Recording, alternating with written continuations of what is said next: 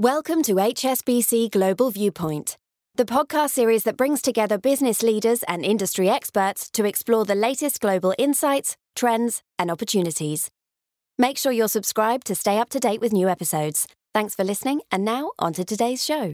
This is a podcast from HSBC Global Research, available on Apple Podcasts and Spotify. Search for HSBC Global Viewpoint or join us via the HSBC Global Banking and Markets page on LinkedIn. However you're listening, analyst certifications, disclosures, and disclaimers must be viewed on the link attached to your media player.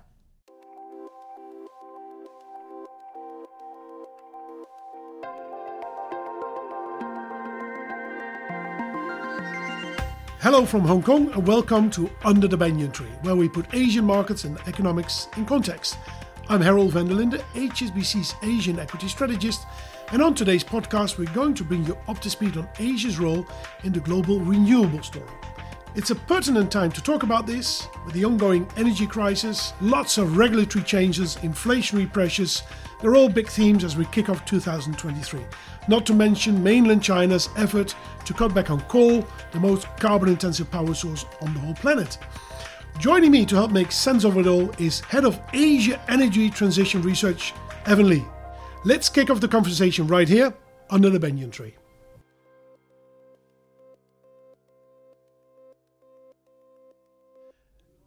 Let me first set the scene before we start. In previous podcasts, we've spoken about energy transition, and there's a couple of kind of long-term issues at play across the region. I would say, first of all, there is an increased focus on self-sufficiency in energy in general that is driven very often by geopolitical considerations. Of course, there are climate considerations. We don't want industries that pollute so much anymore. And of course, then there are other issues such as, for example, the energy crisis that we see in Europe. Now, meanwhile, Asia is home to two of the world's three highest producers of carbon dioxide emissions. China takes the top spot with more than 30%, followed by the US in second and India in third. And that sparked billions of dollars in investments in green energy across the region in recent years.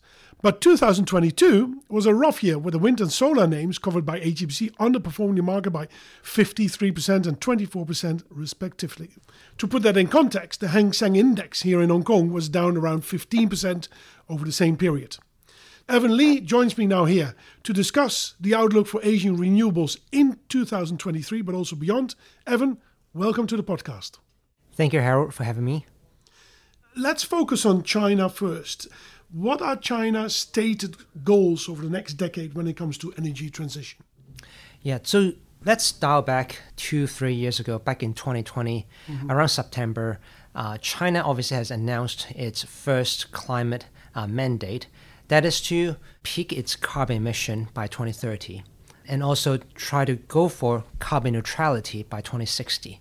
When we say carbon neutrality, essentially that means reducing carbon dioxide emission or greenhouse gas emission by switching energy from fossil fuel to renewables such as solar and wind. Or, another way to do it is to either capture the carbon that goes out into the atmosphere or essentially plant more trees, as a way to absorb carbon into the system. So the net is zero in a sense. Exactly. So basically, the goal for China is basically go for net zero emission on greenhouse gas. So that's the long-term story. But what is then the story in 2023? What's happening in 2023 in order for them to get there, in a sense? Yeah, so we do still believe that the climate goals remains unchanged. Just bear in mind that China has obviously announced a lot of policies to push for, and again, net zero since 2020. So we have gone through a big ride of policy push, government support, subsidies, repricing of energy. But one thing that we have to also understand is that is over the last year or so, energy demand has been adjusted down because of a lot of other economic concerns. China obviously has gone through COVID. Just remember that. Do you mean there's less demand? Yes. Yes. And obviously with less demand on energy, the expectation on managing its curve to achieve carbon peaking has sort of been reshuffled in a way. And in fact, because the companies that are producing the equipment along the value chain of both wind and solar has faced certain bottlenecks, we do believe that China hasn't really been able to deliver the capacity or the installation of wind and solar as it should in order to achieve the climate curve. But however, that is not very important because demand has also shrunk. So let's unpack this a little bit. So, yeah, the world has changed and people need to recalibrate their plans. So let's just look at the different industries here. First, the solar industry in China. What is the solar industry? Of course, it's panels, but how does that industry actually look like? What are the components of that industry? So most people would look at solar as like a solar module system that they put on top of the roof or in an industrial park or something like that. But the supply chain is quite complicated. So we will start from polysilicon at the very upstream. That is the raw material that they create out of sand that will be used to make something called wafers and turn into solar cells. With the solar cells, they would pack it together and they would add a sheet of solar glass right on top as a protection layer to form a solar module that eventually gets installed into a solar system that will be used by either commercial or consumer end users or even by the power utility companies that lay it out into the ground to produce electricity. Yeah. So those are the different components of the industries. In 2023, within solar in China, where are the bright spots and where are the challenges in that supply chain? So this becomes a little more tricky because the demand supply across the different subsets are not very even. In the past 2 years, we're faced with very tight supply of polysilicon. It takes about 2 years to create. So when China and everywhere else in the world is trying to lift their climate targets, creating strong need for solar, the supply in polysilicon had been very tight from the last 2 to 3 years. But that issue is sort of resolved with China being very dominant in supply for polysilicon, which has obviously created a lot of new capacity over the last 6 to 12 months.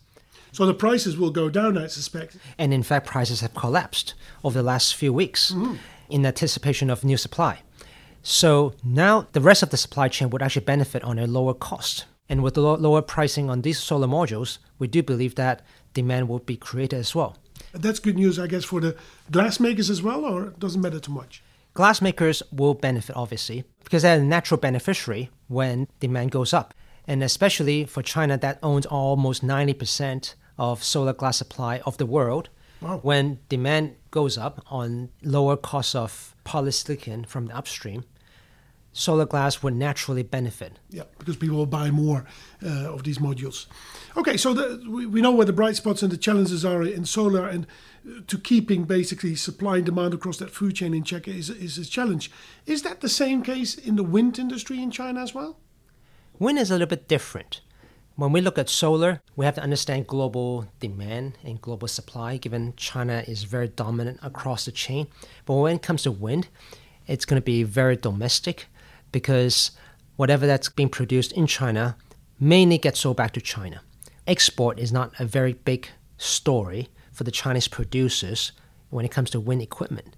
That's really domestic, a domestic market. So, Evan, so we looked at solar, we looked at wind. There are some challenges here and there. What are some of the other industries that we should be looking at when it comes to energy transition in China? For sake of sufficient energy supply, China will invest further in coal and nuclear, mainly because renewable energy overall is still a small fraction of total electricity and energy supply for the country. How much is it, by the way, at the moment? Wind and solar alone combined is only about 12% of electricity supply in China, which is still quite small. Yeah. So China itself is still very reliant on coal, which is fossil fuel, because they still need energy. Simple. Exactly, yeah. Okay. Now, we now understand the challenges and some of the bright spots in China a little bit, and also what their policies are.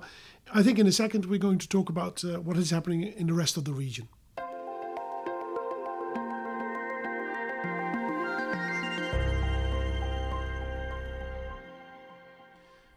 So we're back again, Evan. We've spoken about China. We've seen that China has got some pretty ambitious goals, but that the supply and demand issues across these food chains is really making it difficult for these industries to meet those goals in the next couple of years or so.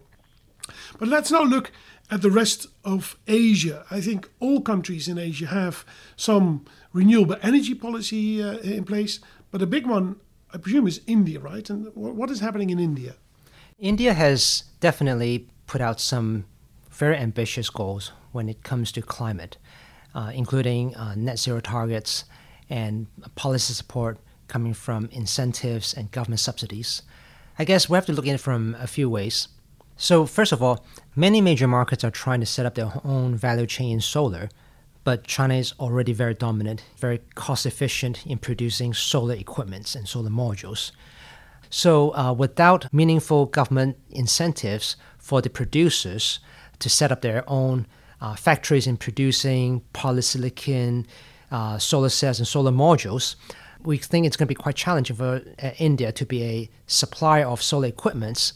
But when it comes to transitioning energy supply into renewables, India could be a big buyer of these solar components from producers like China. So the Indians have to buy solar equipment from the Chinese.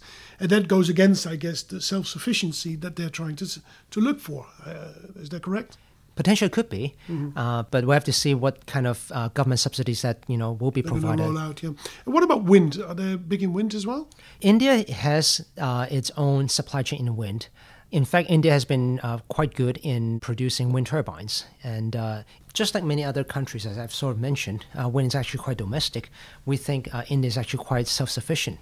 Okay. And I guess that helps them because, as you mentioned, on the solar side, they struggle because they will need to buy from China if they want to be competitive.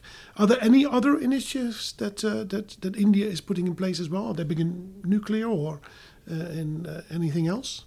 Nuclear is a part, and there are other smaller types of renewable components. But overall, wind and solar combined is still quite a small mix. So India as a whole still has to import a lot of oil and gas. Mm-hmm. Okay. And is that the same story for the rest of Asia as well? Other countries in Asia? That's quite similar, I would say. Particularly in solar, the rest of the Asian countries are still going to be very reliant on Chinese supply of solar components. And for wind, they can get that from India or elsewhere? Wind, they would get it from India. China obviously is a big supplier of that. There are other international players that are providing equipment into the region. Many of the ASEAN, Southeast Asian countries are a big fan of these international brand names, which they would obviously cost more to buy, but there's a market there. Okay. Well, we've spoken about renewables in the Asian region. Asia has some ambitious goals when it comes to energy transition. Renewables are growing, but it's still a small part or not a dominant part of overall energy supply yet. So Asia will continue to buy oil, gas and coal. What we then see is that in particular industries, there are all sorts of supply and demand micro issues at play. In particular, I would say in solar, but in wind as well. And because China is so dominant in solar, it actually means that all the other countries still rely on China for that particular supply of solar panels or glass or polysilicon. So it's a very complex story, this energy transition, and I suspect we're going to revisit this regularly under the banyan tree. Thank you, Evan. Thank you, Harold. And that's a wrap for this edition of Under the Banyan Tree. Thanks as always for joining us. We're going to take a break over the Chinese New Year, that's next week, but we'll be back the following week, putting Asian markets and economics in context. Take care till then. Thank you for joining us at HSBC Global Viewpoint. We hope you enjoyed the discussion. Make sure you're subscribed to stay up to date with new episodes.